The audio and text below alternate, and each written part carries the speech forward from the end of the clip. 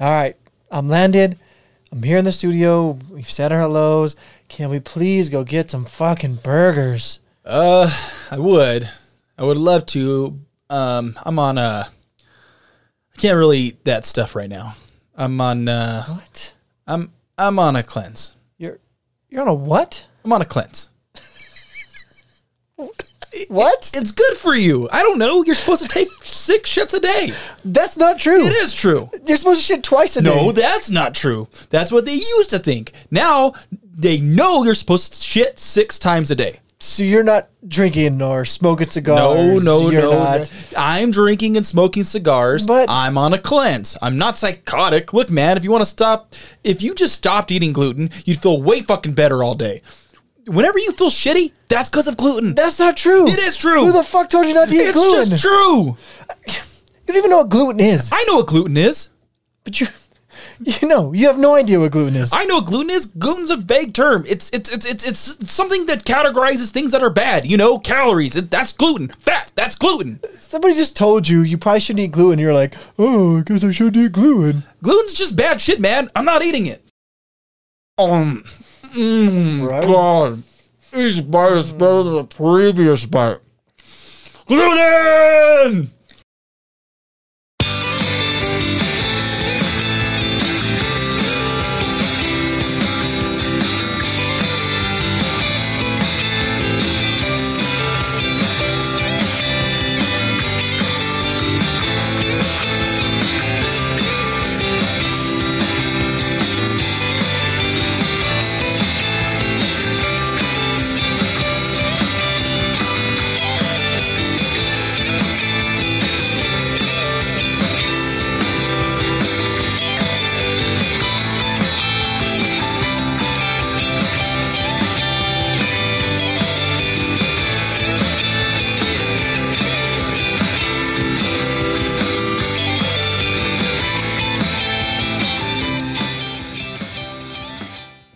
We are Back!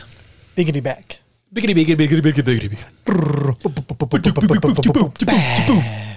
Okay, and if we haven't lost you yet, We're 50 episodes, 51 episodes in 51 now. episodes in. Yeah, Yes. we've got a bunch. So if you're like, oh my God, I like these guys. That's a cool opening skit. We love it.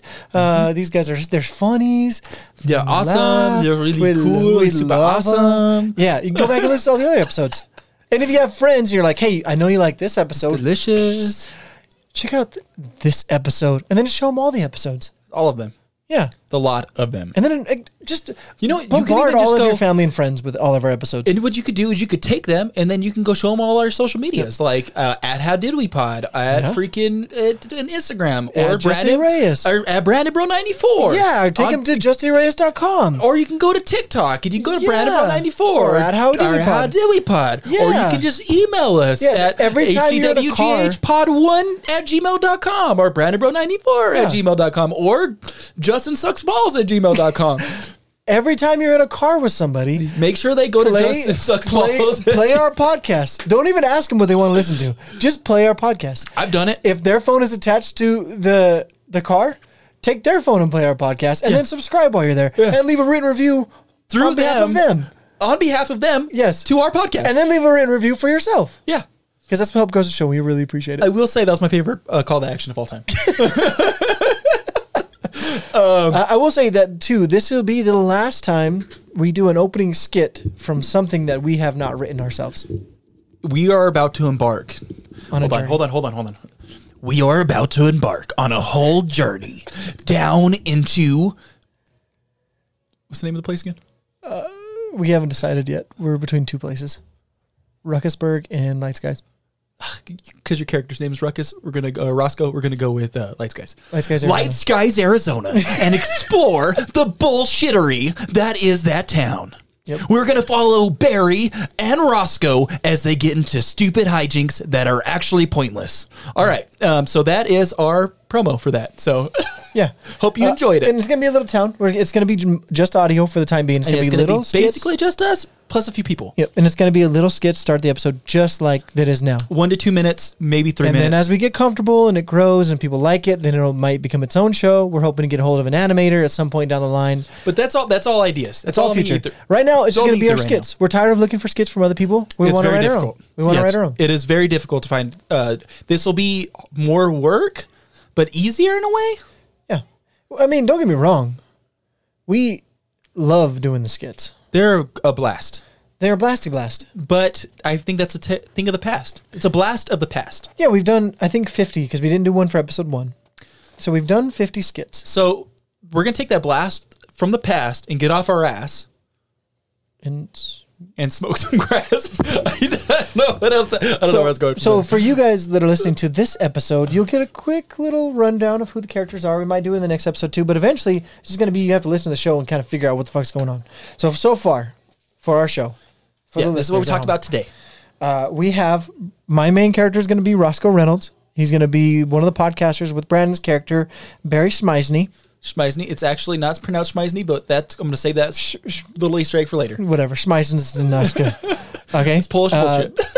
We're both podcasters. My character deals with a financier who we'll reveal a little later date. It'll be a later date. And he's also a complete smartass, which it's going to be hard for me to get into that character. It's going to be difficult. It's going to be very sarcastic. He loves feeding bullshit that has nothing to do with anything. And he just bullshitting people all the time. Yeah, that's his favorite thing to do. Yep. He just genuinely enjoys it. Yep. Like, it's not that he has to. Like, he just he gets off. Yeah. Like, he's like Ryan Reynolds in that way, where he gets off on fucking with people's lives. But like, people ask him questions, like even if he knows the answer, he will just play the part because he finds it hilarious to himself. And he'll watch them walk in a circle because he thinks it's the funniest thing in the world. And then Brad's character, Barry, on the other hand, also a podcaster with him. They have a show together. He is very intelligent, like a genius. He's a true genius. Super book smart. Very book smart, but gullible as shit. No street smarts, just and gullible. Just very. He's a perfect victim for Roscoe to just mess with constantly. Okay. Yeah. And then we also have so our opening episode is going to be meeting at a smoothie shop. Yep. It's going to be centered around this town again. Ran by, one of the people that run it is Carl Cranston. And he absolutely hates smoothies. Fucking hates smoothies. Constantly drinks cranberry juice. Yep. Everybody calls him Cran, and he thinks it's because it's the cranberry juice, but they thinks it because it's his last name, which he also hates. Yep. But it's the cranberry juice. So he works at at Cranston Smoothies. It's a family-owned business. Yes. He hates his last name because he hates his family has made him work there. He also hates smoothies.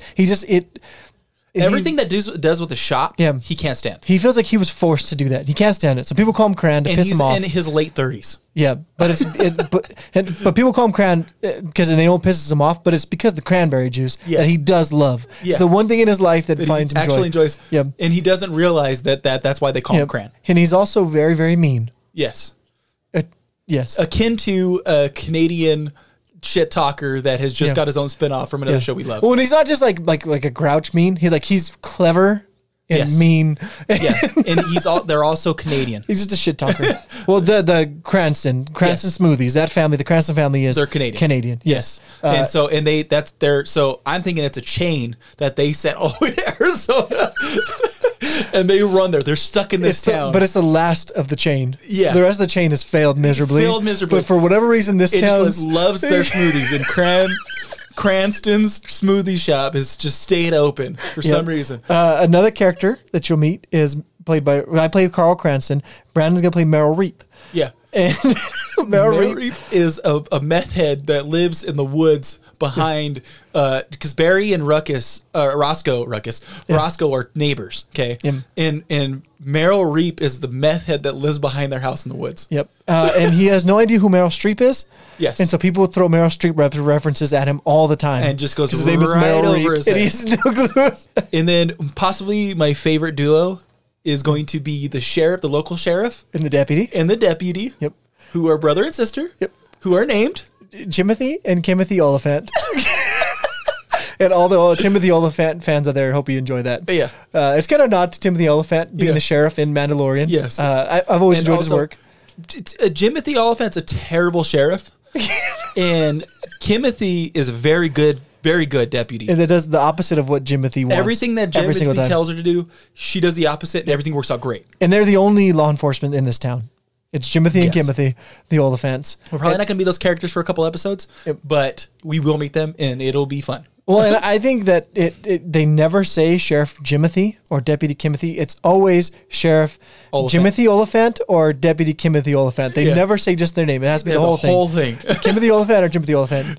I already got some ideas coming off of that. And that's what I love. And this actually, I'm having a blast doing this. One last character we'll reveal. We won't reveal. There's a couple other characters we won't reveal just yet, but it's Cosmo Cruz. It's also Brandon's other character. Yes. We each got 4 characters we're playing a piece. Yes. And then we have some characters for people that are guests on the show that come on. Cosmo Cruz. We have Ashton Andrews. Yep. Who's another character played by a friend.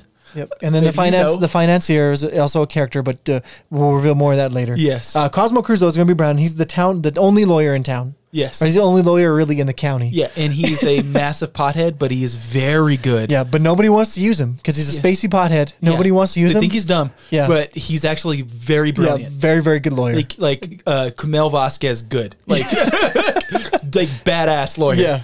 But just always ripped. He never has a chance to show it. You never know.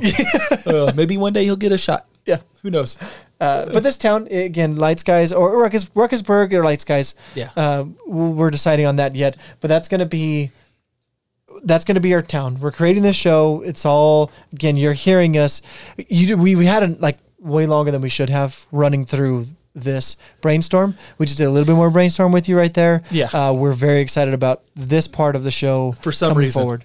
And we got other things coming. We got other projects that we're just talking about too as well. That's not the only one. We have at least 2 other projects we're working out on. So there's gonna be some stuff coming out. We are, and it all isn't just this show's exclusive. There's gonna be stuff you're gonna be seeing on the socials and medias that have nothing to do with the show that we're gonna be talking about. We need to get better at the socials and media. We always say it. I know you guys are tired of hearing us saying it. We know it. We know we need to get better at socials and medias. Yeah, we know we need to get better at socials and medias. It's gonna happen. We're gonna get better at the socials and medias, but it's gonna take some time. But it's not that me and Brandon have not been working. Like we've been full-time jobs, parents. Well, and we put a lot of thought into this podcast, and a lot of work into it still. Like this timeline that we're about to see here in the next section after the ads is going to be it took me 10, 12 hours to do. Half a day's of work, maybe longer to do. And I'm actually really proud of this one. I hope it comes out. I hope you guys enjoy it. But we also and I'm getting ready to launch another podcast starting next week. I'll present more information on the next podcast. I actually might put out a How Do We Get Here Presents and then that podcast. So release the first episode through this and then put their new podcast handle in the show notes and really get it going. So that's going to be launching here pretty soon. I know Brandon's getting pretty close to bringing his gaming back. He's been working at getting better at gaming. Yeah, I took a lot of time off from playing games as an adult to work on career and just kind of get my life together. And now I want to play more games, but then I give myself more work for this podcast and. I love Yu-Gi-Oh. Yeah. It's a whole thing. But we're constantly working. So the more you guys share this show to help us do it better, right? Because the help you guys have already given us has allowed us to get another mic. With the system we already have right now, I got a chair, but it's at my house. But a lot of the system we have right now and the sound and the crispiness of it is doing large part to our listenership, to you guys, and of course, Coop to Coop, Scuba to Coop, Coop Coop, Scoopity Coop. Yep, Scoopity Coop. We love you, Coop. Coop's greatest. Yep. Greatest of all time. He's a goat. Mm-hmm. Coop's a straight up goat. Yep. Real quick before we get in the episode, it is about Glutteennn. If you didn't listen to the I do want to ask you. I've caught up on Obi-Wan real quick. Mm-hmm. I do want to say started out a little weak. Yeah. Started out weak. It's going very strong now. Mm-hmm. No, this last episode. But there's a lot of continuity errors that are bothering the shit out of me throughout it. So I felt like lazy writing had a lot to do with it. Yes and no. So here's my thing with Star Wars, and I've thought about us doing a Star Wars run of shows. It's going to be very difficult for a few reasons. One, there's continuity errors throughout the whole thing, not just this show, but other shows, the movies, the comics, it's kind of famous for it. There's so many. So if we do create that, if we do do it, create that run of shows. Avoid saying doo-doo right now. I saw you. How dare you? If we do that run of shows. we're going to preface it to you guys by saying, one, we're not saying it's good or bad, we like it or not like it. We're just going to present you the information that we know of. And if we're wrong, write into us. Star Wars fans are so friggin' fired up about every little thing. Yeah. I kind of don't want to touch it. But like that was my only thing. I think if we do just like a basic overview of this is what was released, this is what happened, this is what right. We're not going to condone or be like, hey, well, this is great or this is not great. We're just gonna be like, this is what it is. I think it might be good for some casual fans to be like, kind of like Marvel in the same way. Yeah, same vein. No, I get it. I just. But it was just like it takes you out of it, like the continuity errors that. It's so hard to say in front of all canon for Star Wars. Yeah, I enjoy the world. I'm talking about just Obi-Wan, and so. Well, they retconned some of that in the latest episode. They did. They fixed a lot of it. But they did. But it was like, and it was like little things too, like little things were convenient here and things were convenient there. It's like lazy writing, like. You could do a little bit better with the setup before you just jump into this happening. You can call it like the next second. Like you don't even want to. It's so blatantly obvious what's going to happen next. Like it just felt like they didn't give it the energy that they needed. Like in this last episode where they're escaping, but one person was left behind. Yeah, no. I turned to Gabriel. I was like Kumail Nanjiani's a character. Which I fucking loved that Kumail was in there. I'll always be a Kumail fan. Like, Kumail has my heart. Like I love that guy.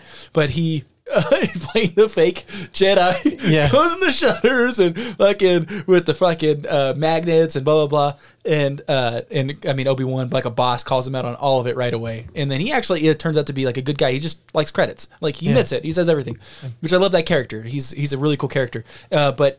I was like, watch, she's going to stay back and he's, what's her name's going to run into him and then she's going to pull the information off of him somehow. Yeah, Jedi mind trick, just fucking pulls it out of his, Jedi probe actually. She pulls into his head, fucking pulls the information she needs, leaves, right? And it's like, easy call. He's going to make it back and they're going to see him again. I will say this though, Reva is a much better character than people are giving. I don't get the hate for her. Like I get it at first.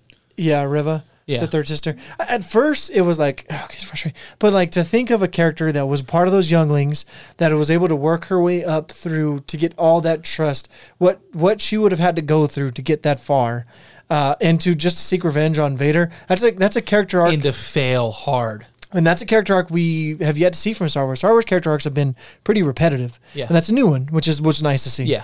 And so, but I think the problem... It's easy to fail when it's freaking Vader. Yes. He's a genius. Like, Anakin's very intelligent. Oh, like, highly... If people forget he's such a powerhouse. That the reason that he is such a powerhouse is because he has more midichlorians in his blood than the average person by a lot. That's why his force abilities are so much better than everyone else. Yes, and he's just such a powerful person. He was trained by very, very good Jedis. Obi-Wan is obviously his own show. He outlives just about every other Jedi, shy of Yoda. And he was trained by Darth Sidious. Yes, and Ahsoka Tano, which, I mean, there's only a handful of real Jedi left after when Obi-Wan dies. And so you got to imagine those. That happens. And also, he's also very, very intelligent. Like, he's very, very smart. He loves to win. He's very and that's his diabolical. And that's what they talked about in Obi-Wan, which I absolutely love that they cut back to a training sequence and they constantly used it as a motif. Like, this is what's happening. This is why Obi-Wan understands how and which way Vader's going to attack. Nobody knows Vader better than Obi-Wan. Because he made him. Yep. He trained him since he was a kid. Essentially, Obi-Wan made Anakin. We were like brothers. Yeah. Hey, you betrayed. You're supposed to destroy the Sith, not join them, which he does destroy the Sith. You're supposed to bring balance to the Force, not leave it in darkness. Yes, and he does bring balance to the Force in the end. He kills himself and the Emperor, and gives way for Luke to rebirth the universe, but he was responsible for killing hundreds of Jedi, if not millions, or thousands. I don't know if there was millions of Jedi. Yeah, probably thousands of them. He probably killed thousands and millions of people, though. Millions, if not billions of people, or if not trillions of people died. Yeah. So at the end of it, there really wasn't many Sith or Jedi remaining, but there is still a lot of Force-sensitive people that need guidance. There's always two. That's what they said. There's two main Sith. So the rule of two. It's the rule of two. So it's Master and Apprentice, and it's always Darth always Vader and the Emperor. Yes, and it's always trying to get up. Like if you watch the Force Unleashed, if you follow that series, there's 2 games, Force Unleashed and 2. I have Milo right now playing those. This is his first introduction to real video games. Like this is the real deal. He's playing it when I left him, as he wanted to. He's good at games too. He likes games a lot. Yeah, he beats them. And for his age, he's really good at games. Yeah, he really enjoys playing video. He takes after his dad. I was very good at video games for a while. I stopped playing them throughout my early 20s. Yeah. And so I didn't start picking them up again until my later 20s, which I am in now.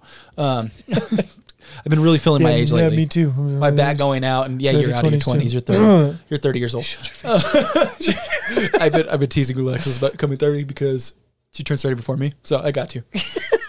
I'll be 31 in a couple months. Yeah, what a loser. Jesus. What a loser. But that's okay. We've talked about Obi-Wan ad nauseum. Miss Marvel. Yeah. Miss Marvel, we'll just do a quick one. Miss Marvel is great. You should watch it. I really enjoy it. I think it's fantastic. I think it was well shot. I think the writing's good. I think the acting is good. The homage that they have to Into the Spider-Verse, to the cartoons, is really cool to see. Yes. There's a lot of cool. It's really cool to see. I'm excited to see where this I really goes. like the DP work. The double penetration's amazing in that show. The director of photography. Yep, you say it every episode. I know. It's just funny. One thing that I love the most about this show is my daughter loves it, and so we watch it together. Yes, so I came in and the TV was at 96 on the volume, and she was watching it and told me all about how she loved it. She's already seen it. She's rewatching it again, and I was like, "That's cool." So I don't care what anyone else thinks it. I like the show. Poop your pants. Yep. Somebody shit on it. Somebody at work, I was telling them like it was really good, and they were like, "Yeah, I heard it was bad." And I was like, "What? Is it because this is about a teenage girl?" People, did you see that it got the most 1-star reviews, flooded with 1-star reviews, because a Christian organization went and put hundreds of 1-star reviews because it's a Muslim girl as the lead. Yeah, which is just garbage. Because you're a shitty person if you do that. Yeah, she's You're a Pakistani. shitty person. I don't give a fuck about the religion. Yeah, I don't give a fuck about the ethnicity, culture, the gender, the sexuality. No, it doesn't matter. Go fuck yourself. If it's a good story, it's a good story. Yeah, they can go fuck themselves. Sorry, I was allergic to all that bullshit that they dispute. But she's a Pakistani Muslim girl, okay, who's trying to figure out who she is in this world, and it's a very unique point of view, because we in the Western world are deprived from that point of view. I thought it was really cool to talk about how the British just left India and Pakistan. Yeah, and what do they call it? The great... Oh, I can't remember. That's a part of history that most of Americans kind of ignore or don't know about. And it really is like the British, how they treated India was just horrific. They starved them. They did a lot of shit. They kind of tortured them for their religion. They've pitted them against each other in different religions, Hinduism and Buddhism, or in Hinduism and in Islam. It's just... There's a lot of cool history there, and I like that they're not shying away from it. And it is cool to see that culture. I don't know. I am thoroughly enjoying it. It's been a good story so far. And if you don't know about Miss Marvel, she is an Inhuman, and it appears that they're going to eventually show her as an Inhuman. The directors are saying that she is eventually the Great Partition. The Great Partition, yeah. It was India and Pakistan were, I believe, one country during British occupation, and then they left, and it created a ripple between the two countries. Well, the two religions and tribes. Yes. And if you guys wanted to watch it outside of the historical context for what's going to happen in the future in the MCU, this show is going to be big because Secret Wars is going to happen. Miss Marvel is an Inhuman. The Marvels will happen, and that's about all three. Well, so the Marvels, right? Photon, Captain Marvel, Miss Marvel. If she's Photon. They're fighting with the Skrull against the Kree. Ms. Marvel is a Inhuman that was created by the Kree.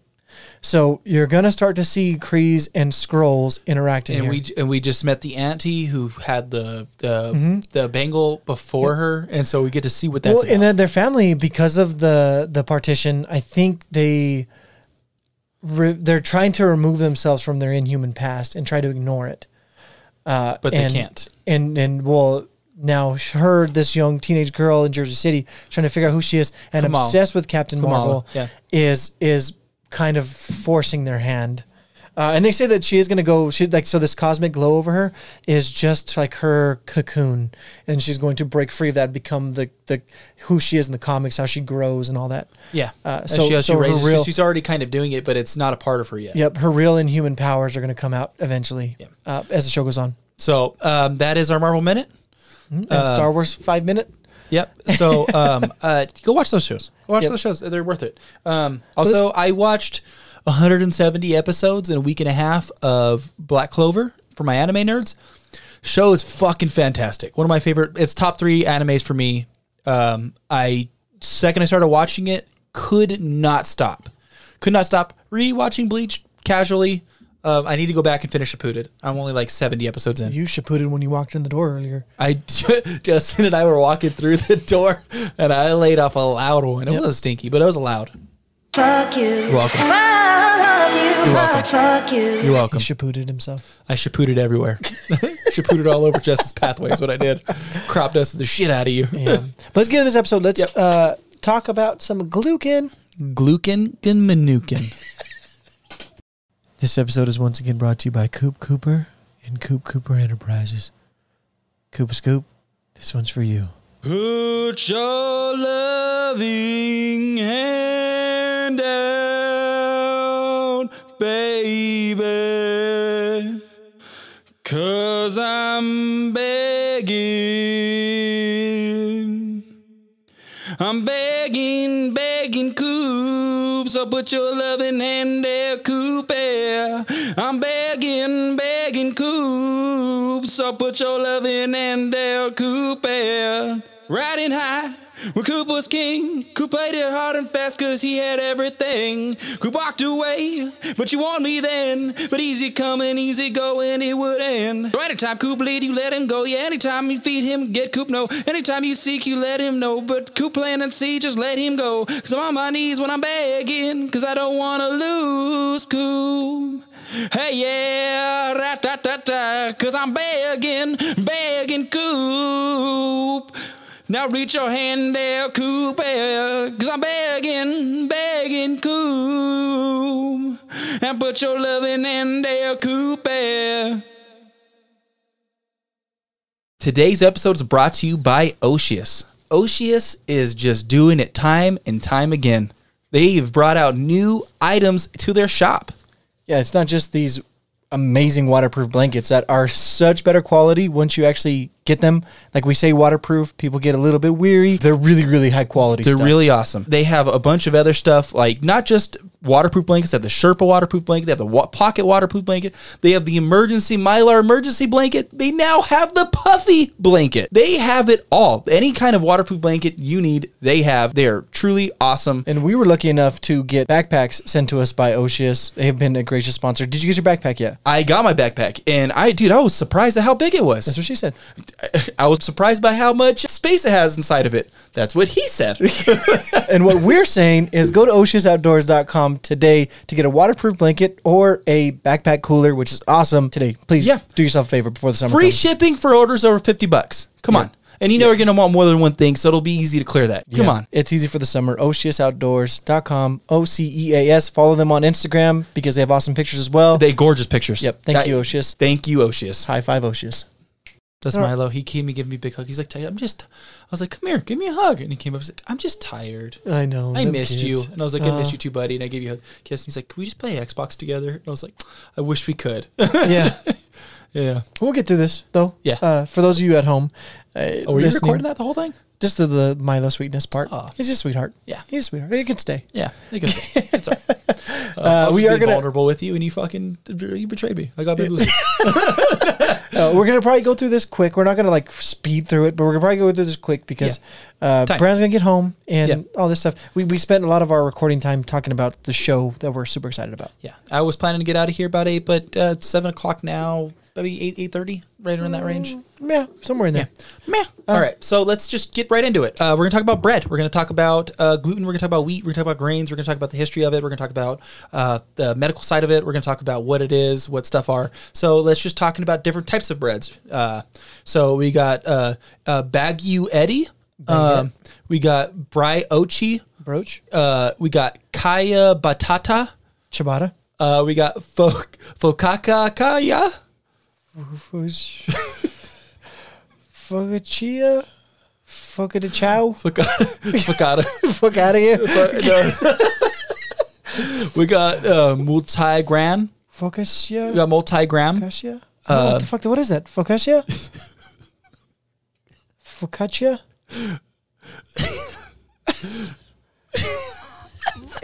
Do you know what it is? Do you know how to pronounce it? I finally have found a word on this show that I don't know how to fucking pronounce.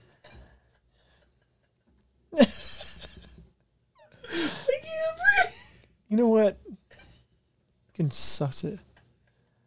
I'm looking it up. Focaccia. How the fuck do you say it? Focaccia. Focaccia. That's what I said. Pita. Pita. Okay, Rye. you can stop now. Sourdough. Okay. Focaccia. Okay. Multigram. Pita. Rye. Multi-gram. Sourdough. Pita. Rie. Pita. Rye. Sourdough. Sourdough. Come on. That one's easier. Waholi. Wahiat. Whole wheat. Specialty breads. Wahit. And then we got specialty breads. We got tortillas. Tortilla. Arepa. Arepa. Bagelas. Bagels. Kahapati. Chapati. Diapers. Damper. English. English muffins. Grissini. Grissini. I don't know what the fuck a grissini is, though. I don't know either. Injera. Sure. Kanakabrod. Nakabrod. Lavash. Lavash. Madzio or Matkazaho. Matzo. Or Matzah. It's matzah bread. matzo. Or Yeah, it's just matzah bread. Yeah, matzah ball. It's I'm pretty sure it's Jewish breading. Naan. Anyways, You're so stupid, Obi-Don. that is a bread though. Naan or Obi-Don? Obi-Don is a bread. No, it's not. Okay. Parthenon, Quebec, roti. We also got soda. Partha, Kistibi, Roti, soda. Van Knockers. Van Knockers. I see Tandir Naan, not freaking Obi-Nan. So I believe it's one word. I put it separate. I believe it is. You fuka yourself. Yufka And zop. Sure. Pippity boppity, give me the zoppity. Obi-Nan is not fucking bread, by the way. What is grain, though? What is life? Grain is harvested seed of grasses such as wheat, oats, rice, corn, sorghum, millet, rye, barley. Barley. We see them when we cook. We feed livestock and manufacture cooking oils, fuels, cosmetics, and alcohols. About half of the grains grown percentage worldwide are harvested for people to eat. Worldwide. Fun fact. Fun-faced. Facet. One faced. One faced. No, one facet. Fun facet, which meant fun fact. Turkey got the Guinness World Record for consuming the most bread for 224 pounds per capita per year as of 2013. And most of them are like 174 is like the next one. Like it's Turkey eating way more bread than the rest of us. Rice, corn, and wheat are the most common staples of foods on Earth. So also that. Most common, you'll find them anywhere. Like I said, it's literally, I was looking for places that didn't have it, couldn't. Everybody has some sort of grain. Grains are so important because they have a good source of carbohydrates. Any of a large group of organic compound occurring in food and living tissue and includes sugars, starch, and cellulose. That is what carbohydrate is. They contain hydrogen and oxygen in the same ratio as water, 2-to-1, and typically can be broken down to release energy in the animal body, which humans are animals. Grains also have other important nutrients such as vitamins. Despite the seeds having many nutrients, often some lack important proteins that we need. That's why they're called incomplete proteins, and often paired with like beans and like other type of like meats and stuff like that, other incomplete proteins to complete them, so they give you enough protein that you need to survive. Together, grains and that's what I'm about to get in, legumes or legumes or legumes make a healthy diet, which corn, beans, and rice and tofu. And then you get those are combo: corn and beans, rice and tofu, and then wheat bread and peanut butter. They're all combos that go together to complete themselves. A legume is a leguminous plant, member of the pea family, especially one grows as a crop. So that's what a legume is. A third of the world's grain supply is fed to animals. Most domestic animals are fed food rich in grains and grain products. The result of the world's grain supply is the rest of the world's grain supply is used in the manufacture of industrial products such as biodiesel as fuel for vehicles. A biofuel is intended as a substitute for diesel. One type of biodiesel is ethanol, which is made from corn, which we can get about when we talk about engines and stuff like that. Yeah, ethanol. It also could be drinking if you're brave enough. I am not. Grains are. I would recommend against it. Yeah, grains are annual plants, only yielding one crop. So every growing season, grasses grow, reach maturity, produce seeds, and then they die. Grains are harvested from the dead, lifeless husks. They come, then they die. Then we desecrate their corpses in unspeakable ways. Then we eat them, or the animals eat them, or we usually use them as fuels. Just to recap, and also see if Justin lost his patience yet. I want to go where the green grass grows. Watch my corn pop up in rows. And see how many hoes Peaceful river flows. I can grab by the toes. Where the green grass grows. How many hoes I can suck on their toes? Some grains are winter grains, such as rye. Mm-hmm. They are able to withstand cold, wet climates. Others are summer grains, such as corn. Corn usually grows best in warm weather. Rice is the most important grain in many tropical areas where it is hot and humid year-round. Mm-hmm. Rice is especially common in Asia. You've seen the rice paddies, especially in China. They go work seasonal working. Where it grows and harvested in flooded fields called paddies. Rice paddies can be flat or terraced. Terraced rice paddies look like steps on a green hill. Unlike rice, sorghum, whatever the fuck, does not grow well in a wet climate. Sorry. Sorghum favors an arid climate. The nations of West Africa, including Senegal, the Gambia, Burkina Faso, and Cape Verde, are the world's largest producers of sorghum. In temperate areas, those with warm summers and cold winters, wheat is the most common grain. Wheat fields are common in the Great Plains of the United States and in Canada. Corn, who is the native to the Americas, is now grown in many temperate areas throughout the world. Oats, another grain that grows in temperate areas. So that was just a good overview of kind of what shit is. Some terminology, some information, some like, hey, this is what it is. This is what we're talking about. Right now, we're about to get into the timeline, the actual timeline of what's happening. Where did Seth Rogen get over here? That's wild. I don't know. I just showed up, man. I came here for the burgers. I want some gluten. Brandon's a plancha. Poopy pants. Thank you, Alexis. 8800 BC.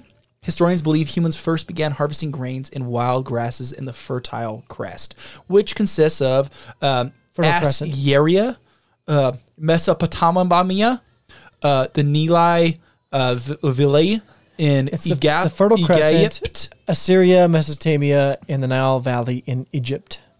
I think I was right.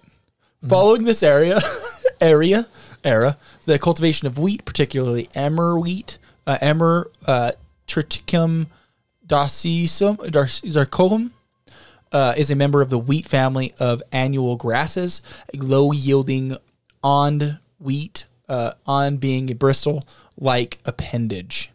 So kind of think of like just like wheat. Just think of like it's stalk and then like kind of bristles on the top. That's best way I can describe it. Anyways, began spreading to put other parts of the world, hitting Greece, Cyprus, and India by the 6500 BC, Germany by 5000 BC, Bronze Age, 3000, 12,000 BC to medieval times. We get to start to see spelt, a species of wheat. Spelt is a type of grain that is related to wheat, barley, and rye. Its specific name is Tyticum spelta. Spread throughout Central Europe, becoming a staple in people's diets. Spelt was introduced in Switzerland, Tyrol, and Germany during the Middle Ages. It is containing gluten, a good amount of protein, fiber, carbs, vitamins, and minerals. Spelt was a hearty food for peasants during the time, but today has become something of a specialty health food. The age of discovery in the 15th century, French, English, and Portuguese explorers brought wheat and other grains to North, South, and South America, which had previously only been cultivated in the Old World. And then we get to the 1700 BCs, we see that digestive and related medical problems are mentioned in very ancient documents, such as the Book of Exodus, 23 to 25th, chapter 23, verses 25 and 26. And ye shall serve the Lord your God, and he shall pass thy bread and thy water, and I will take sickness away from the midst, i.e. middle, or can be bowels of thee. There shall nothing cast their young, nor be barren in thy land. The number of thy days I will fulfill. So it's talking about the sickness that comes from bread will be removed, right? And that's what this is interpreting it as, right? These experts, because I took this information from a page that came from a shit ton of experts, and that have credentials and all that. And I can give the link at the end. Anyways, 100 to 250 AD, approximately, Aratus the Cappadocian, Cappadocian? Cappadocian, yeah. Secular medical literature alludes to descriptions that specifically resemble gluten or possibly other food intolerances in writings from 100 AD, when a Greek physician, Arceus the Cappadocian, describes the caloric affection. Yeah. And I will say, so I know, like saying you have a gluten allergy, because of the people that were saying it, it became kind of like a mockery, like, oh, yeah, I got a gluten allergy. It's not something new, as Brandon's showing you. Yeah. It is something that does happen. Like, I have a very negative effect towards gluten. So do I. So does our mom. So does our... So, I've been eating sourdough. Yeah. It's been messing with me, but not nearly as bad. No. Regular bread, it bloats me. It bloats me fast, and it makes me feel sick, and lethargic, huh? And my energy, it zaps my energy. Mm-hmm. I've noticed I had about a lot more energy since I've stopped eating regular bread. And what do they call it? Celiac disease? Celiac. But we're gonna get all into that, baby. Yep. Don't worry. It's actually coming up. This is just even more proof that even though some people may use it as an excuse, or some people may have made a mockery of it before, it really is something that people deal with. Yeah. Right. So you don't always have to be an ass about it.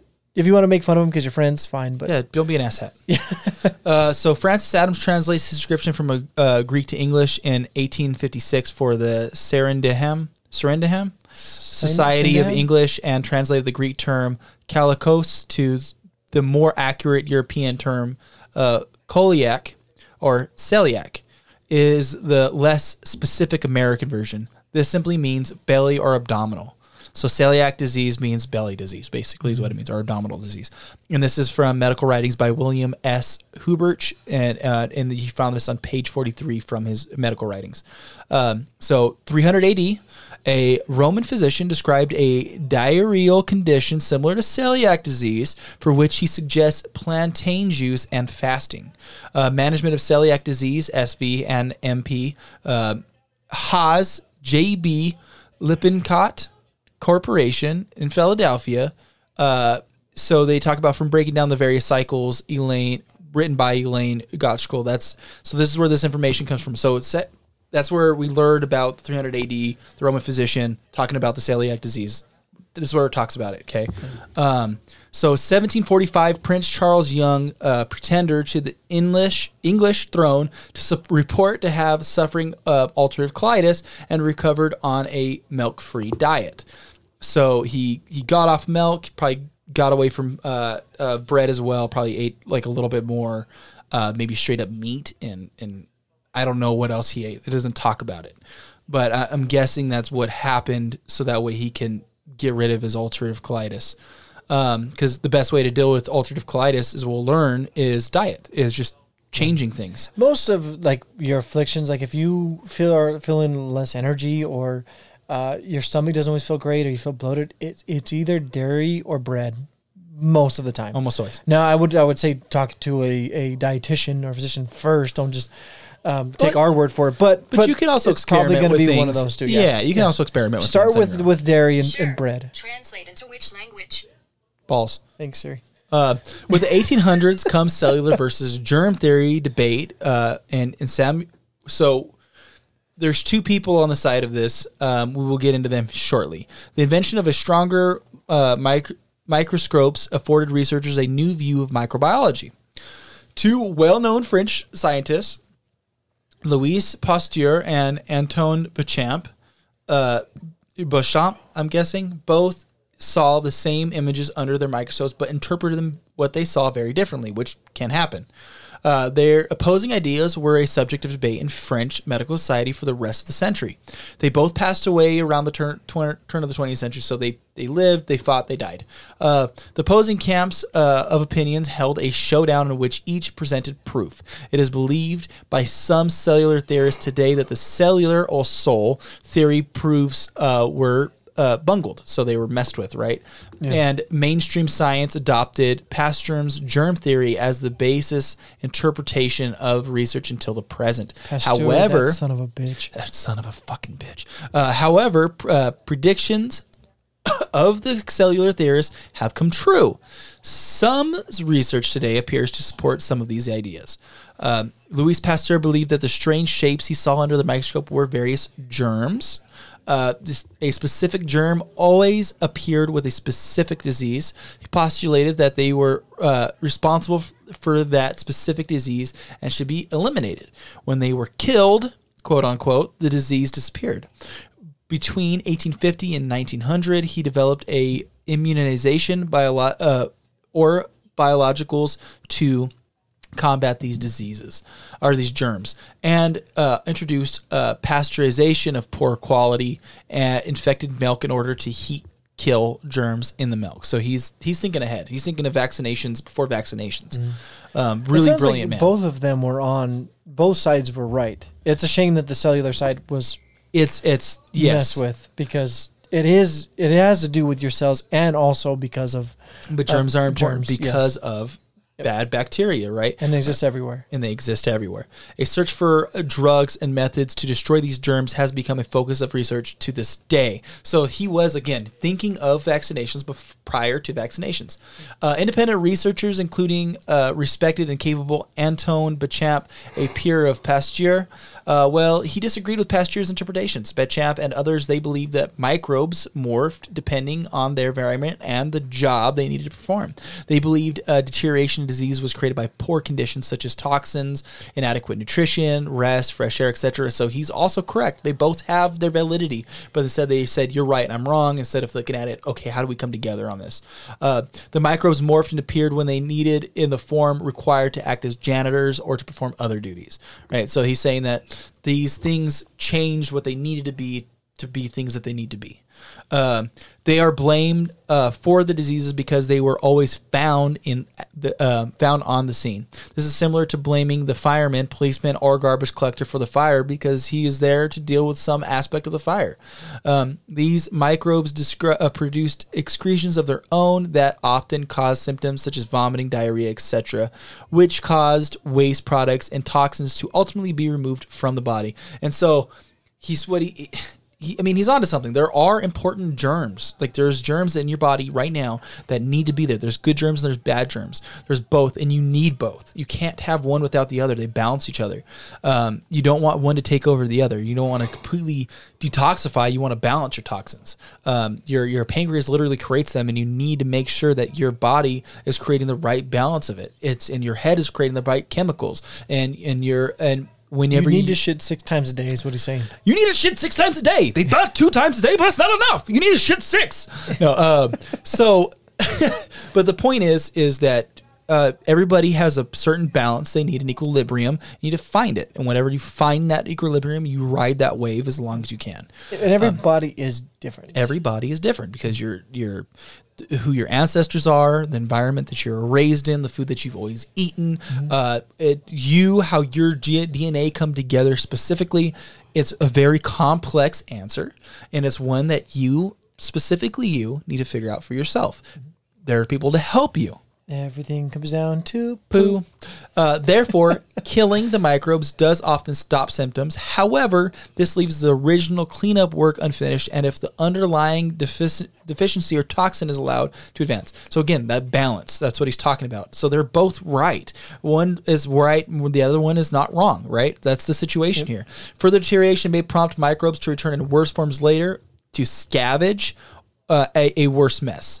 So Bechamp and others predicted that germ theories would send research in the wrong turn, which I don't think so. No. I think looking at both fields. It's a whole nature versus nurture argument. It's really a whole is. Me versus you. Well, and not just that, but it's like also the whole nature versus nurture argument, right? Because the nature is what's around you. How it naturally works. Yeah, or how your cells are built up. Also, the nurture is people in his day died at like 40. Oh, they died quick. Yeah. So Bechamp final treatise.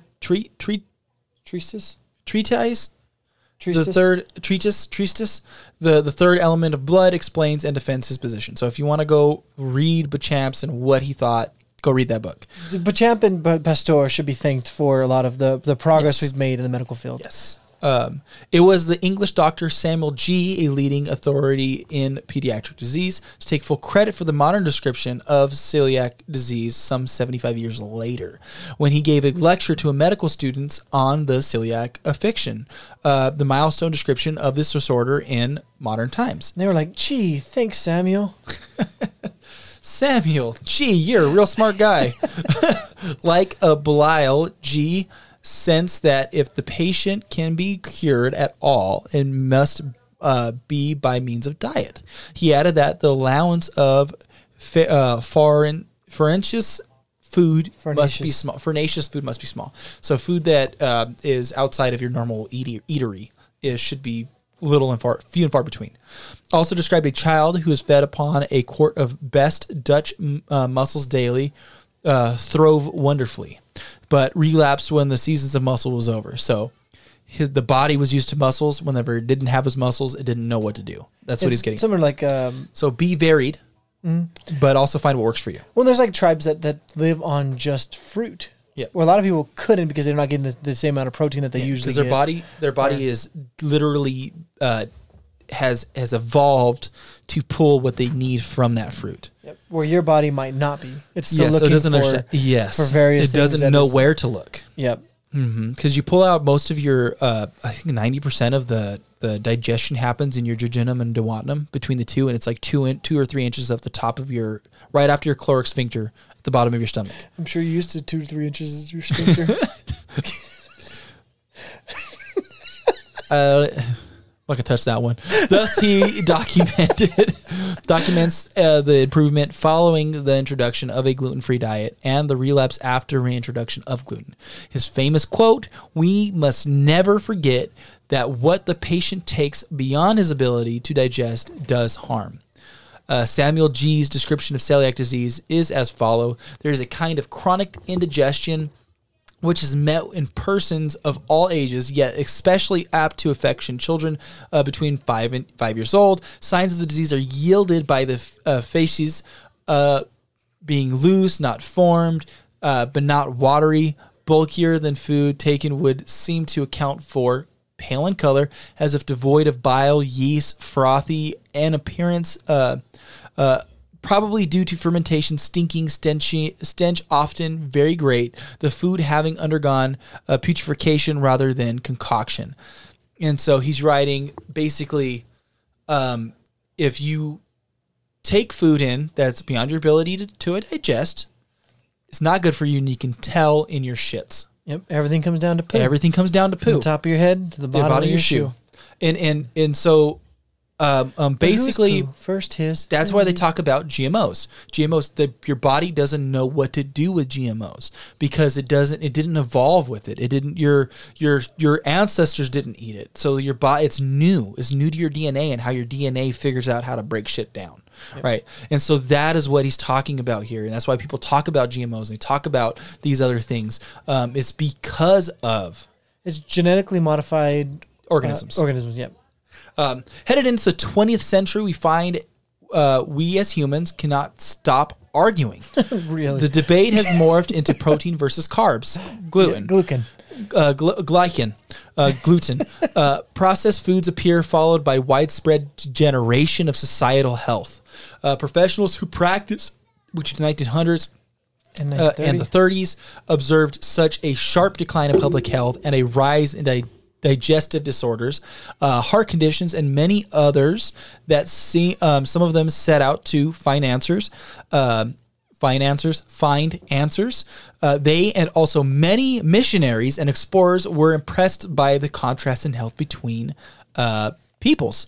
So they were like, holy moly, because they live so differently, they can see these people live healthier than others, whom still subsist on centuries-old dietary practices dictated by their local environments and the deterioration of health of Western civilization. So you can see these people who have now moved to this new country have a deteriorating health because they're now eating diets that their ancestors didn't eat, that they didn't grow up eating, and then they're going to see these other tribes that have been here for a long time. It takes generations for your body to adapt. What is that? The town in Italy where everyone was living to like 100 plus? It was in the fucking. It was like in the moved from mountains. Italy and they moved to the whatchamacallit mountains. He just did. Dan just did a whole episode on them.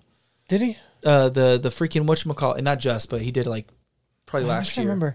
But yeah, they moved this mountain because they all lived out in the open air. They all ate the same diet. They walked around. They interacted with each other. They ate breads. They smoked cigars. They drank wine. They did everything. But they did everything the same as their ancestors before them and before them before them. Literally, that what happened was the town in Italy, Appalachian. They moved to the Appalachian Mountains. They're like at the tail end, towards the center of the United States. I'm pretty positive they lived in the crest because they were hidden away. Yeah, it was this whole village. They almost the entire village uprooted, left Italy, and came here, and they lived in basically the same town. They all moved together. The temperatures were similar, and they walked every day. They ate early dinner, like 4:30, and then they walked around for an hour. Everybody walked around. Everybody knew everybody. I will say that this, no matter what your dietary restrictions are, getting proper exercise, it doesn't have to be anything extensive. Just walk around a little bit, and also, like you said, 4:30 dinners. It doesn't have to necessarily be 4:30, but it's enough time to let your body digest before you go to bed. Yeah, you don't want to necessarily go to bed hungry. We get it, but you don't want to go to bed stuffed. Yes, you want to give your body the opportunity to digest the food that it is. At least most of it. Because at that point, it doesn't matter what you eat. It's just your body's just not going to process it the same way. Your body starts to slow down. Your immune system slows down. So don't overindulge. Digestive slows down. Yes, your brain slows down. Yep. Your heart rate lowers. Your core temperature drops. Yep. Like when you go to sleep, your body does go into standby mode. Humans are creatures of habit for a reason because they are genetically disposed to be creatures of habit. Yes. Like if you're eating at the same time every day, your body will be thankful for it. If you exercise same time every day, your body can be thankful for it. Now, yes, there's times to shock the system here and there. Yeah. But for the most part, let your body digest. Exercise are two core values that every human should be doing. Yes. So where they are many one careful researcher, respected Cleveland dentist Dr. Weston A. Price traveled to many isolated cultures in the 1930s to observe these peoples, their diets, food preparation methods, and their overall health. He lined up villages to count cavities, made notes of the general health, and took food and saliva samples back to his laboratory. And at this time, dentists were seen as like doctors. Yeah, think of the dentist from Inglourious Bastards, or from Django. There you go. From Django Unchained. Schultz. Yep. Andrew Schultz. He's That's- such a good actor. Yeah, he's fantastic. Yeah. Oh, God, I really, And I know really- his name all the time, and I can't think of his name right now. Yeah, this is his name, Andrew Schultz. Is it Schultz? Yeah. Yeah. Inglorious Bastards cast. Boop, boop, boop, boop. Pretty positive. Christopher Waltz. Christopher Waltz. Thank Ugh. you. I said Andrew Schultz doesn't sound right to me. Christopher Waltz. He's a comedian. Yeah. I'm just a fucking comedian. And I nerd. just said Christopher Waltz the other day talking about this movie, and I can't think of it Christopher right now. Waltz did. Yeah. Oh, he's great. He's a fantastic actor, and like almost everything he does is good. Yeah. Okay, I anyways. completely 100% agree with that. Anyways, back to his laboratory. He found 11 consistent dietary and cultural similarities between these very diverse, isolated peoples around the world. He also found overall better health in the traditional cultures and fine, straight teeth sets in wide faces with dental arches that had plenty of room for wisdom teeth, which I have mine. I need to take out. They're hurting me pretty badly, and a very low incident of cavities. He also observed a heartbreaking decline in overall health, susceptibility to illness, and dental deformities, meaning narrowed dental arches, crowded crooked teeth, and other dental degradations. Physical Other degradations. physical degradations, thank you. And many degenerative health conditions wherever these peoples came into contact with civilization and adopted modern foods. So they say where they came from one place and they changed their diets. Yep. Or England. Yep. So other researchers in this area who performed similar studies had parallel findings. So yes, like Brandon was talking about, they grew up, their bodies and their ancestors and their DNA has grown to adapt and learn and break down certain dietary foods, right? A certain diet, and then they moved and they took on this modern feeding, and their body was like, dude, fuck you. Fuck you. Fuck you. Their food was more like, For sure, do better. yeah. And then Fuck you. Fuck you. Fuck you. I thought that's the one you were going to play. I yep, was and expecting possibly. Brandon's a pluncher. Yep. Did Justin make a button for Andrew? The gluten-centered perspective Justin's, led to Brandon's a Justin's pluncher. a puncher. Justin. Brandon's a pluncher. Justin. Brandon's a pluncher. the gluten-centered perspective led to the 1950s diagnostic criteria for celiac disease based on the autoimmune reaction limited to gluten-based grains. Symptoms including diarrhea, short stature, failure to thrive, frothy pale stools, and general digestive troubles. Why do you think people are bigger now than they used to be? Yeah. Diet. Crazy thing. Diet. At first, Much bigger than they diagnosis used to be. was symptoms based, but soon endoscopies and blood tests appeared. And what about Scots, man? They're always huge. From the Highlands, they're always just big dudes. It's because they've been eating freaking mutton and, I mean, similar diets forever. Eating ass and shit, man. Fuck it. I would not eat anybody's ass from that era. Not one person's. Disgusting. Can't think of a single person whose ass I'd eat. I don't even know if there's a single vagina I'd eat from that era. I don't know if you can bring enough soap to clean some of the masses. Ugh. Yeah. Can you imagine the sex smell they have after a hard days of work and warring, and they just get back and he's just horny from fucking killing people and he wants to fuck, and the two hairy bodies, just hairs weaving together, and it's just sweat and crust and girls discharge, which is totally natural, not shitting, but how cleanly is she down there? You know what I mean? That's hot. Because if it's like dirty and she's discharging, Oh, I'm sure for someone like and there's sweat. someone like us from this era to go back in time a couple hundred years after someone had sex, like you want to talk about sex smells now, like at that time you probably just walk and be like, "Whoa," like just an overwhelming Y'all smell. fucked in here. Like you can usually say that. You can smell coochie in the room. That sweet smell of coochie. Someone went down in here. Yeah. But Hold on. What's you that? walk. Someone ain't right. Yeah.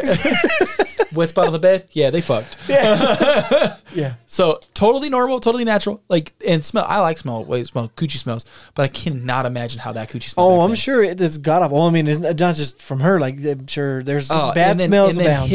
And then his body and dirt and shit. That's what I'm getting at. It's both them. Both a damn. Guys don't discharge for the same And reason. that's why they didn't do as much freaky stuff back in the day. I'm sure they did a lot of freaky stuff. Ugh.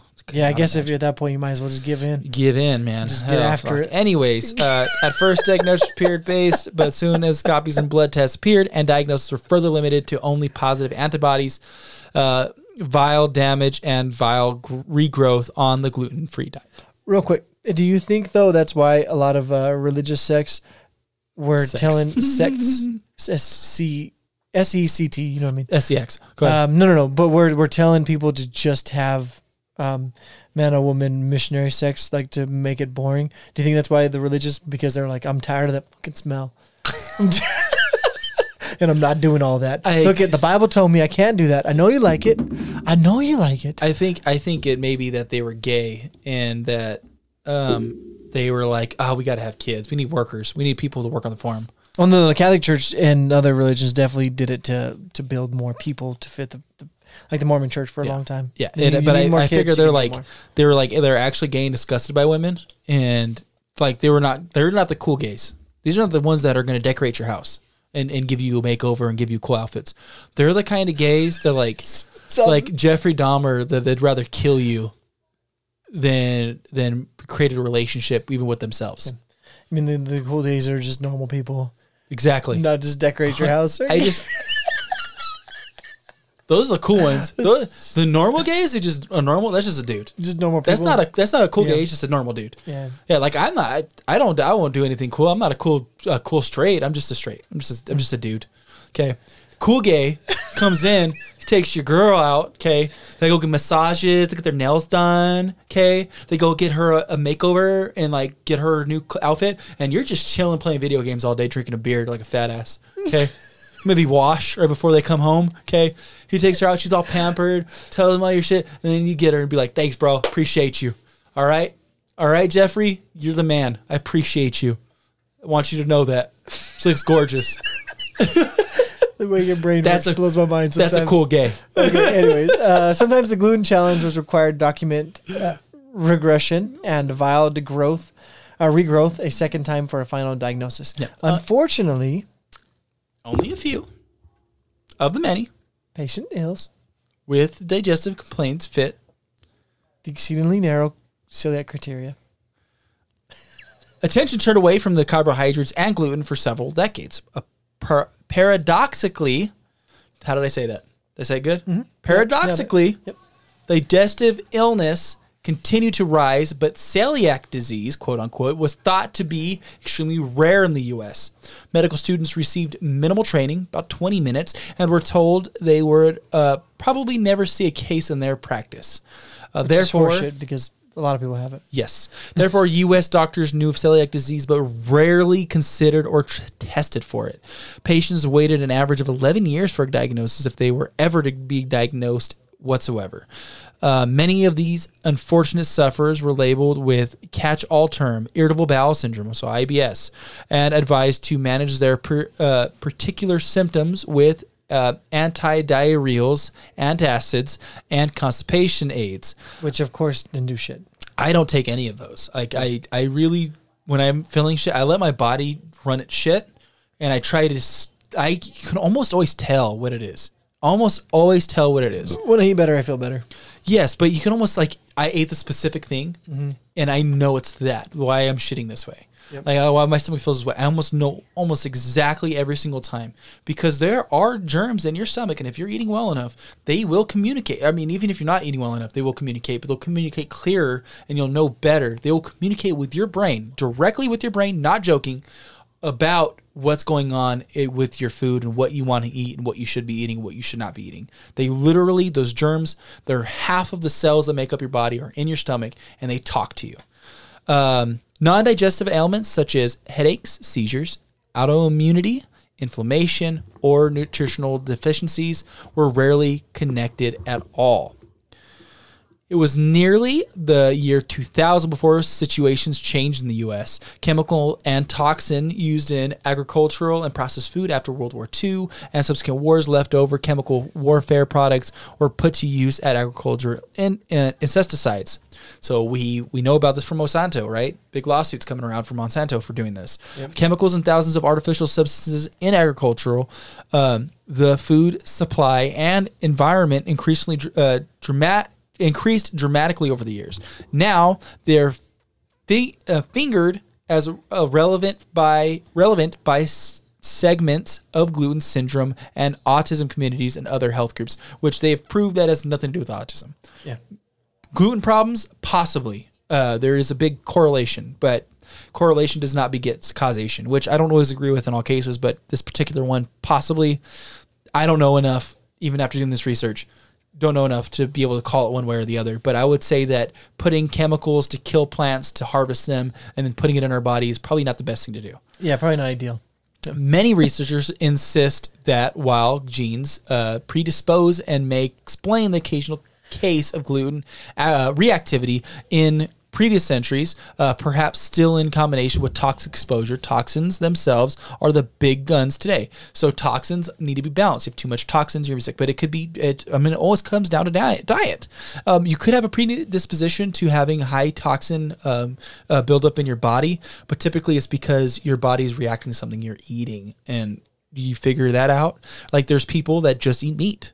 There's people that just eat vegetables, and it works for them. They figured out what works for them. Literally, Jordan Peterson and his daughter, they are complete carnivores. They only eat meat. The Giants manager, San Francisco Giants, he's just meat. They gave him a meat cake and everything. The dude's like jacked, like the most healthiest. And Jordan Peterson's not, but he had gingivitis went away. He had this issue went away. He had swelling inflammation in other areas that went away. Mm-hmm. His daughter had a slew of health problems. It can affect you in so many more ways than just your gut. And so she went vegetarian. She went she tried everything. She tried paleo, tried intermittent diet fasting. She tried everything. Meat worked. Just meat. Eating just meat. It solves so many of her problems. Yeah, but everyone's different. So if a certain diet doesn't work for you... That's the point of this. Yeah. But also you got to give the diet a try. It's not one of those, I did it for a week. But Jordan, they asked him in an interview, was like, would you recommend anybody? He's like, no. It's highly difficult. Finding meals outside of home is near impossible. It's hard work. You're constantly planning. It's not easy. It's like being a vegan. But it's worth it to feel better. It's harder than being a vegan. Yeah, but it's worth it to feel better.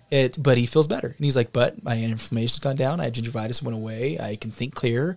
I've considered about going straight up meat, but I love vegetables and I like bread and I like stuff like that. Yeah. So I'm trying to find other ways. It's not easy, and we understand. Yeah, that. Yeah. So there, if you want to think there's any judgment here, no. There's plenty of times where I'm like, I'm not eating that anymore. I'm gonna do better, and then like a week later, I'm eating that, or even a couple days later, or even a couple hours later, or even you know what I mean? Yeah, it's human nature to just fall, especially because something tastes good. Especially if it tastes really good and you've eaten it your whole life and it's just, it's bad for you. It's so hard to kick that habit. Yes.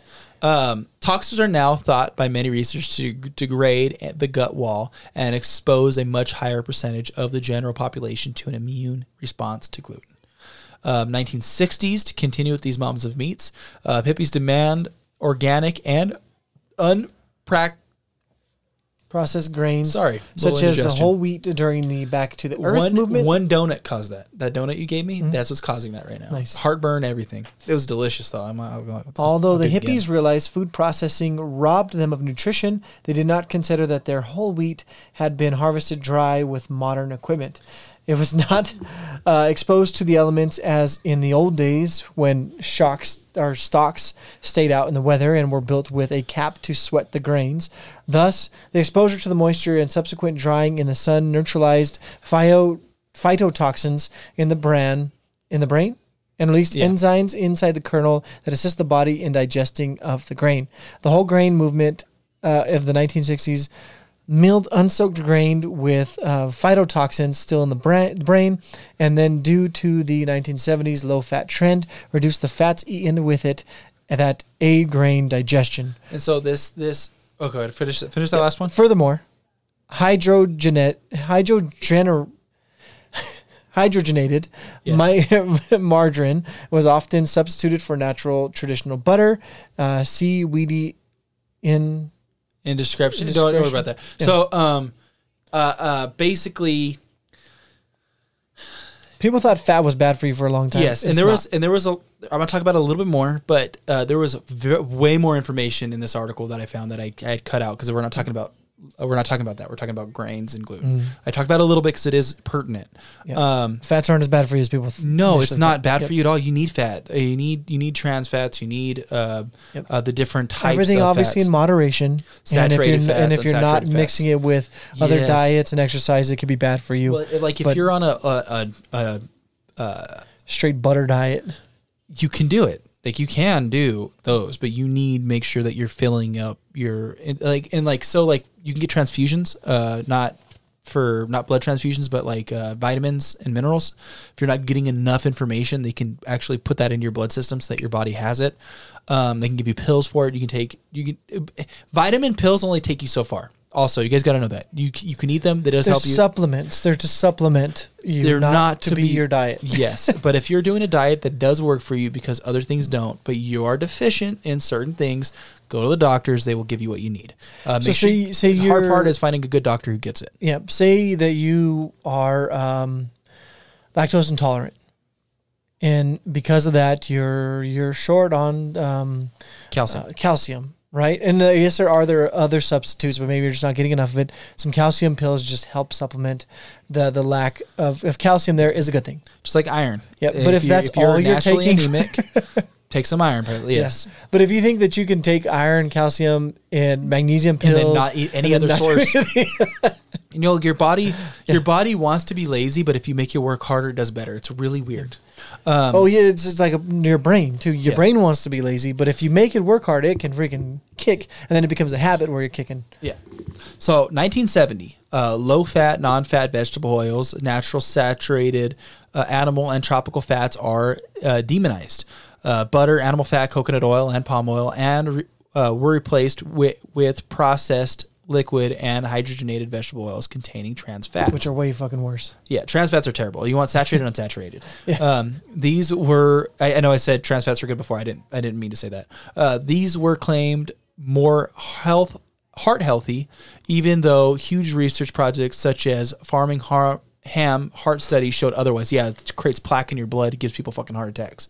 That's a whole we can get in the early Atkins vegetable diet oils and fried food. You should take minimally.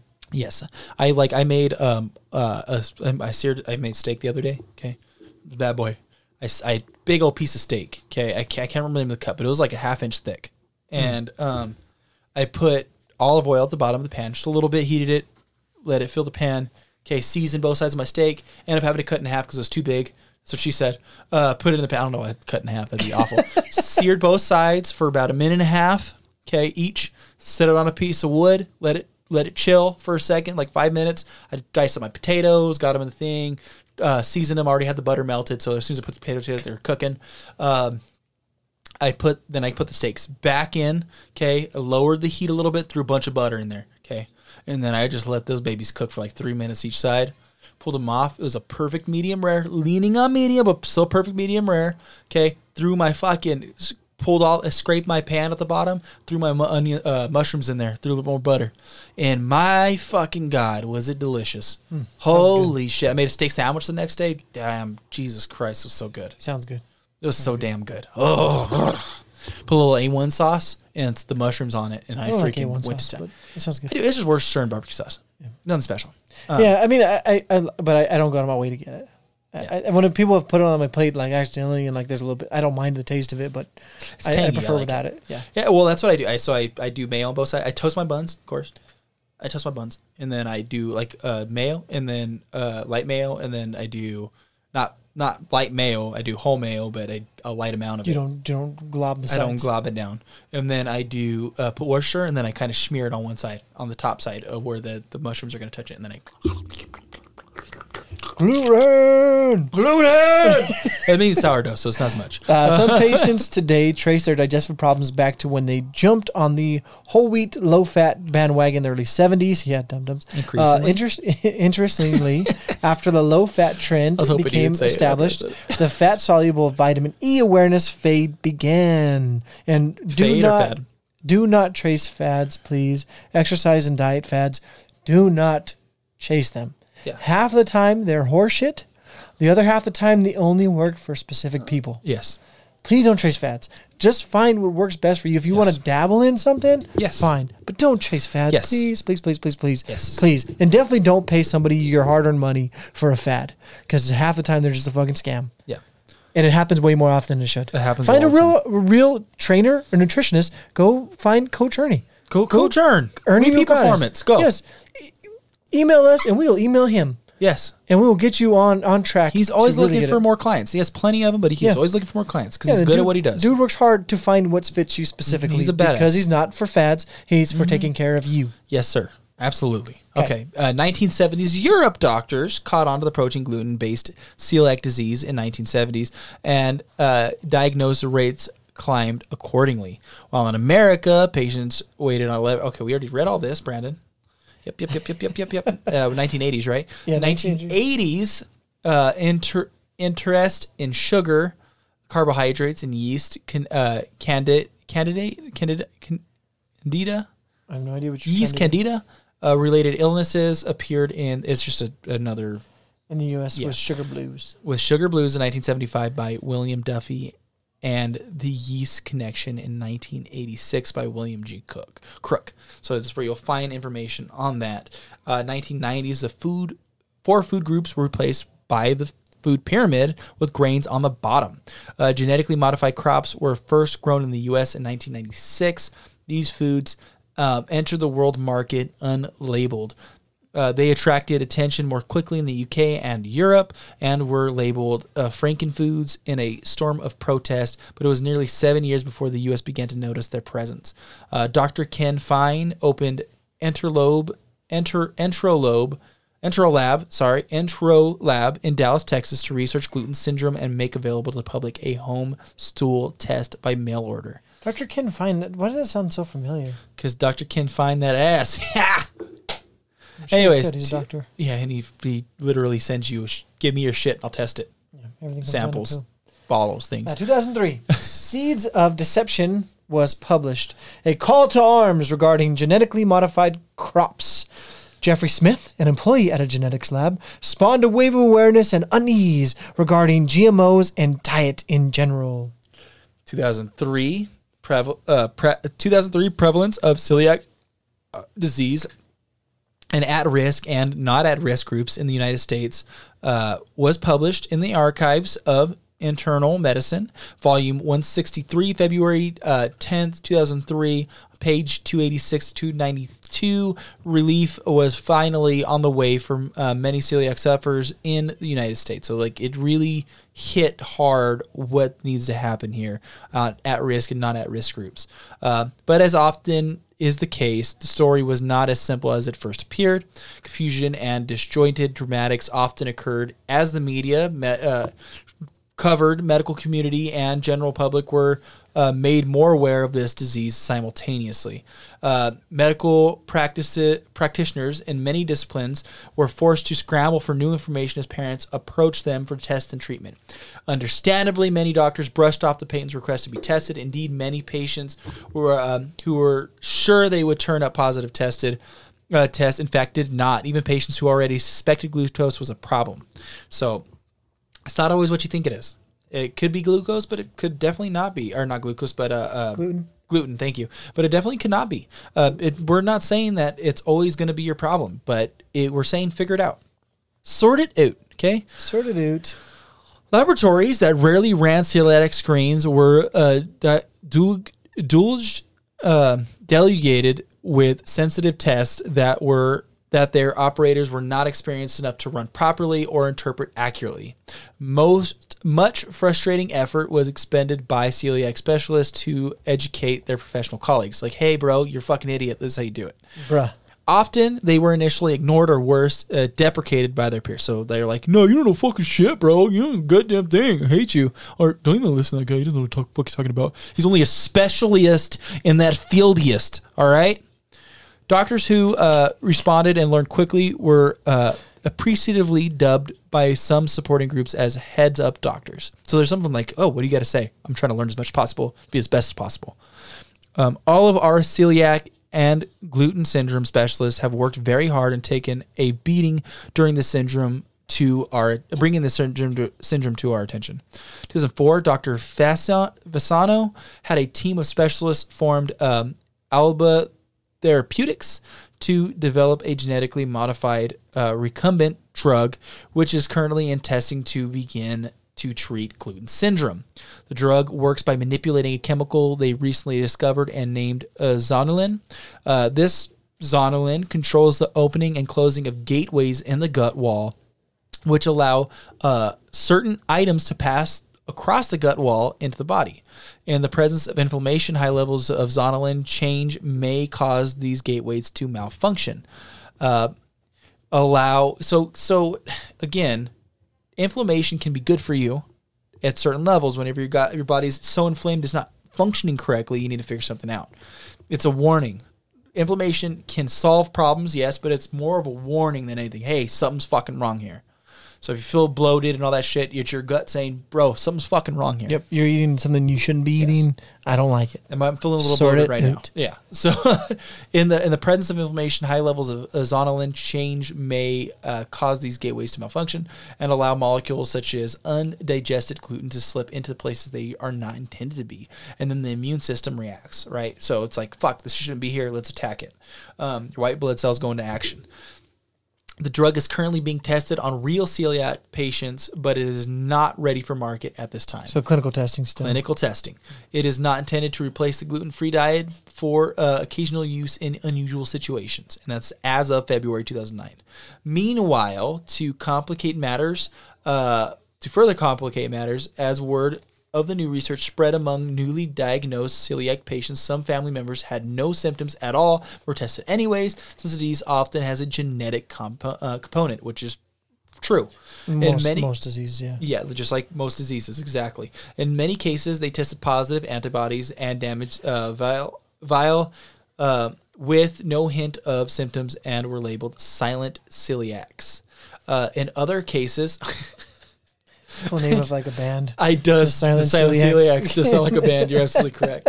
Like a scat, fucking underground jazz band. Nice. The Silent Celiacs. Like that, just fucking clash jazz. Have you ever heard it? Yeah. It's if that's your thing. Silent Celiacs. Silent Celiacs. Fucking rocking it. There you go. In some cases. Symptomatic family members and friends realized they also had many symptoms of celiac disease. However, many of them tested negatively for the antibodies for vial damage required for formal diagnosis. Some of them tried the diet, and many discovered that indeed they improved. Others, confused by their negative tests, gave up their gluten-free diet, even though they felt better or never tried the diet at all. So they a lot of people that tried it noticed that the gluten-free diet did make them feel better, and then they were like, oh, I got a negative. I don't have to fucking worry about it no more, even though I feel fucking better being on it. Went right back to... Fucking their life up. Yep. Still others went gluten-free, sometimes for dramatic improvements, but intentionally went back to gluten for a period of weeks or months in order to be tested. Or because it's fucking good. It's good. They're like, fuck, we're going to be in a test group. Might as well try it out. Yeah. They did this to obtain their magic celiac diagnosis to socially confirm their need for this funny diet. Again, these type of fucks give people that really have celiac disease or gluten allergy a bad name. They really do have it, but they're going back so that way they can have the title. They're looking for prestige. Yeah. That's what I'm saying. But they give people that other people that have it a bad name. Yeah, they're making a mockery of something that shouldn't be. Well, I mean, if the doctor's telling you, "Hey, go back off your diet. We want to test to see if you really do have it." Yeah, but no, I'm not talking about like not all of them. I'm talking about the people that like they're using it as like I have gluten, so I have a gluten diet. Oh, I have gluten. It's like, okay, man, get the fuck over yourself. If you have a gluten diet, fine. That shouldn't be your personality. Just like vegans. Yes, they're like the same way. I'm not all vegans, but there's a lot of vegans that are like, come on, bro. Yeah, it's like I mean, even some potheads in some instances, or some people that are like Democrat or Republicans. Like, motherfucker, we get it. But you're human. You should be more complex than the fucking party or whatever you're a part of. Anyways, unfortunately, these patients often found that gluten challenge very miserable and have been damaged by it. So, very adverse effects. Their bodies seemed much more sensitized to the effect of gluten the second time around because your body's without it. They're like, fuck yeah, that's how it's going. Yeah, let's go. And then, fuck, what are you doing? Gluten!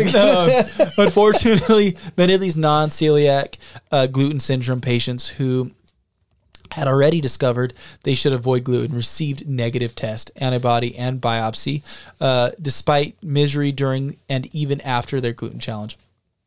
Many were misled back to their old problems on a gluten diet. Others listened to their body's clear messages and went gluten-free permanently anyways. That's what I was talking about. Your body will tell you what it doesn't like and what it likes, even if your mouth says otherwise. Okay. 2005, non-celiac gluten syndrome patients appeared to comprise a majority of the gluten reactive community. Unfortunately, comparatively little research has been performed on this puzzling group of patients. For decades, all research on gluten intolerance was performed on biopsy-diagnostic celiac. Many doctors recognized that their negative testing patients improved on a gluten-free diet, but they hesitated or refused to recommend a strict gluten-free diet with no research or diagnosis criteria to back up their diagnosis. So they're like, oh, gluten-free diet's working for you? Well, I'm not going to recommend that unless you get off of it and let me test you for it. I would just tell that doctor to go fuck himself, honestly. This left a majority of gluten intolerant patients in a medical no man's land, forced to make their own decisions as best they could determine. And sometimes it's better than listening to a doctor that's so determined to be the right that they don't care if they're wrong. Yeah, they're not serving their patient anymore; they're serving themselves. Exactly, and you don't want that. Great. And they're humans; they're susceptible to it. Often these diagnosis state led to poor compliance and further deterioration of health.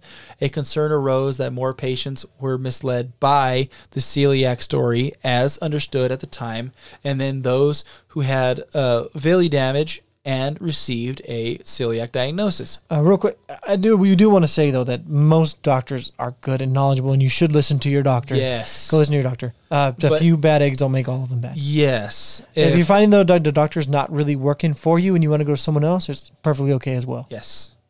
2006. And it's okay to get a second opinion. Always. Go ahead. 2006, new labeling laws went into effect January 2006.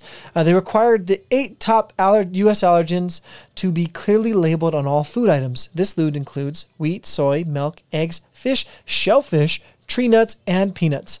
This litigation helped gluten-intolerant patients partly, but not completely, since barley, rye, and oats were not included on the list.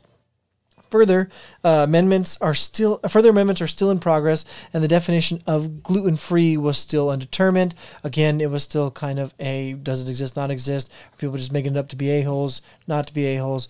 It wasn't taken as serious as it is now. The general skeptical public was forced to take gluten more seriously when they saw gluten and wheat labeled on their food products. Yes. 2008, statistically about 30% of patients diagnosed with... 30. Shut the fuck up. Villi damage do not improve on the gluten-free diet alone, or they may not improve at first, and then some of their issues returned. They usually find they need to severely reduce their intake of gluten-free substances.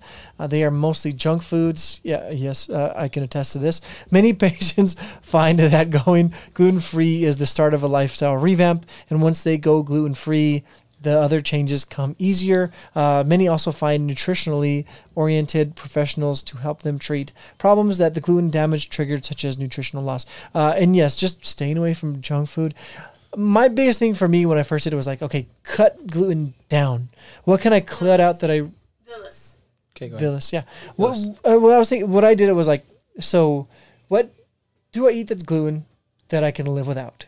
I cut that out first. Yeah. Because I never thought about it and really care for it. Like regular bread. I don't get the fuck out of it. That's why I went to sourdough. I've been probably eating too much of it. Even like buns for hamburgers and hot dogs, I can do without. I can fucking eat them without it. So those were easy. Boom, boom, boom, cut them out. Yeah. And then you go to, okay, what can I eat less of?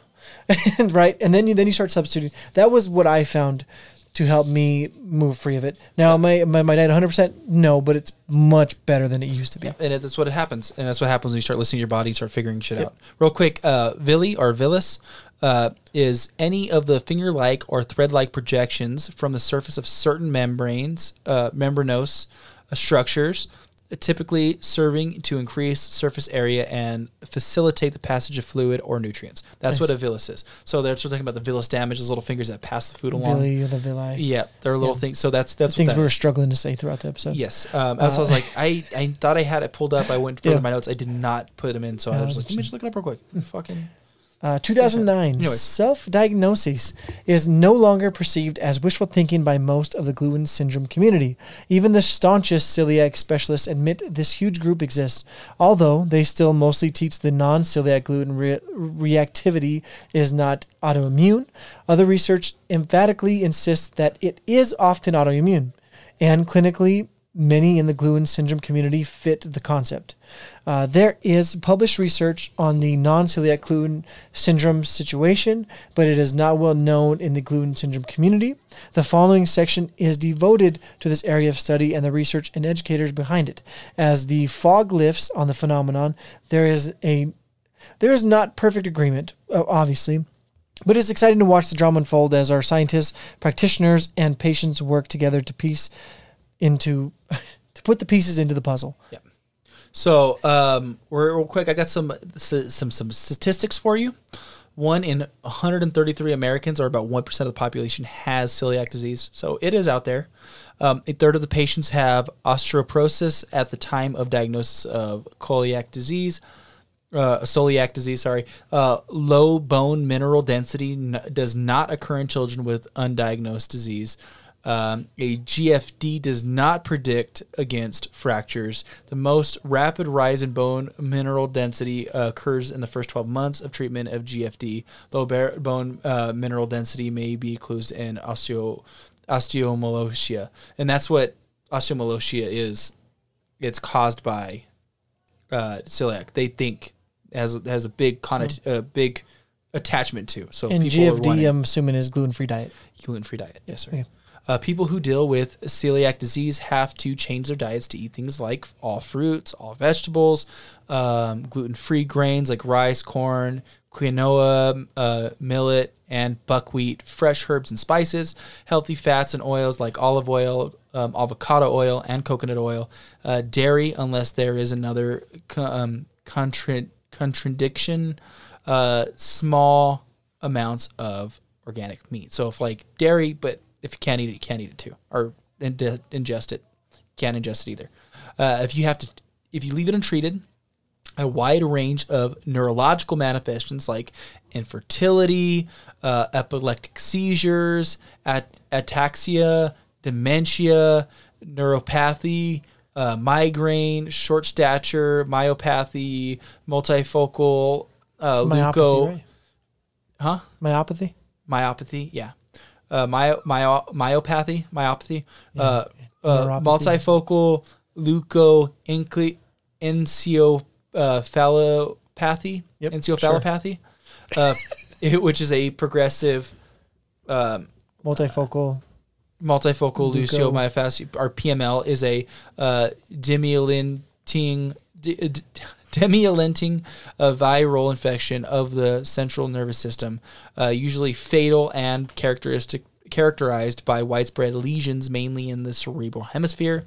PML, I'm not going to say that whole fucking word, but PML is a disease of adult life, usually occurring in the setting of chronic neoplastic disease and less often non-neoplastic granulomatous disease. Untreated celiac disease may also result in development of several other autoimmune problems like multiple sclerosis and type 1 diabetes. So those are my notes, and that is what the show is about. I hope you guys learned with us. I thought it was good information. I'll give really Brandon a high five for. I really enjoyed that one, man. Yep. It was good stuff. It took me. So I was doing research for another podcast or another episode, and I forgot we're doing this one. And so going back and like having to crunch it in a couple days, I was kind of worried, but I nailed it. I feel like. Yeah, it was really well researched. I am excited for this show moving forward. Hope you guys are as well. Yeah. Hope you guys, again, like Brian said, enjoy the research. Remember to like, subscribe, and leave written reviews. We've recorded a little longer than we had hoped so we're going to cut this short. But we love you, all of you, very much. Especially Koopa to Scoop. Koopa to Scoop's the most. Yep. Let's get out of here. Yep. Peace out.